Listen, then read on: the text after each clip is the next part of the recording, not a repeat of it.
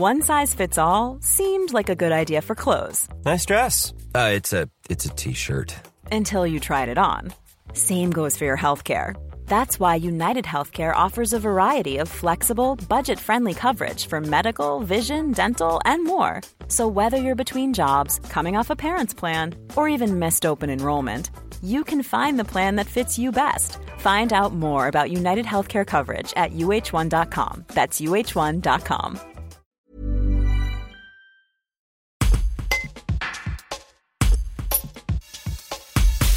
Un peu laissés de côté pendant plusieurs années, les sirops reprennent leur place dans les placards des Français. Même touché par l'inflation et la hausse du prix des matières premières, le marché se redéveloppe. Nouvelle marque, nouvelle saveur, Loïc Couillou, président du syndicat des sirops et PDG du groupe Routin, basé en Savoie, nous explique les raisons de cette nouvelle dynamique. Un reportage de Mélanie Janin. Quand vous êtes sur un marché qui est détenu par un ultra-leader, à la fois en marque nationale, mais aussi en marque distributeur, il est dans une position de leader avec un métier qui peut être très bien fait, mais qui est forcément un peu plus stable que ce que pourraient apporter de nouveaux interlocuteurs sur le marché. Et en fait, depuis 2018, il y a de nouveaux entrants sur ce marché du sirop, un peu comme il s'est passé dans le domaine des glaces il y a quelques années, et de manière un peu plus récente dans le marché des pâtes à tartiner. Et moi, j'aime bien prendre cet exemple-là. Quand vous regardez le rayon des pâtes à tartiner il y a 4 ans, vous aviez Nutella et quelques marques distributeurs. Et quand vous regardez le marché aujourd'hui, vous avez une dizaine de marques qui viennent redonner une dynamique au marché des pâtes à tartiner.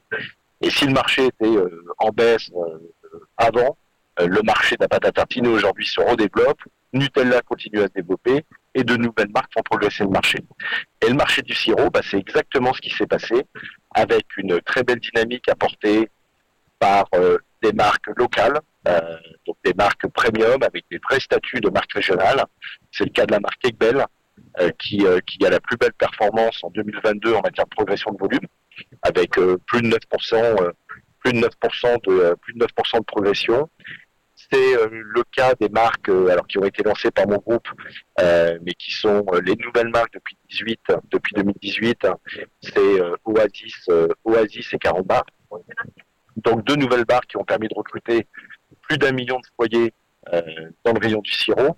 C'est également le très récent lancement par Coca-Cola des sirops Capri-Sun en rayon, qui ont aussi apporté une nouvelle dynamique, ce qui fait que le marché du rayon est un marché qui est en fait en pleine évolution depuis l'introduction d'Oasis en 2018. Il n'y a plus un seul leader émergent, mais plein de marques qui viennent apporter de la promesse de naturalité, de la promesse de produits locaux, régionaux, encore une fois avec cette marque Egbel, et puis avec de nouvelles propositions, à la fois en termes de goût, en termes de texture et en termes de naturalité.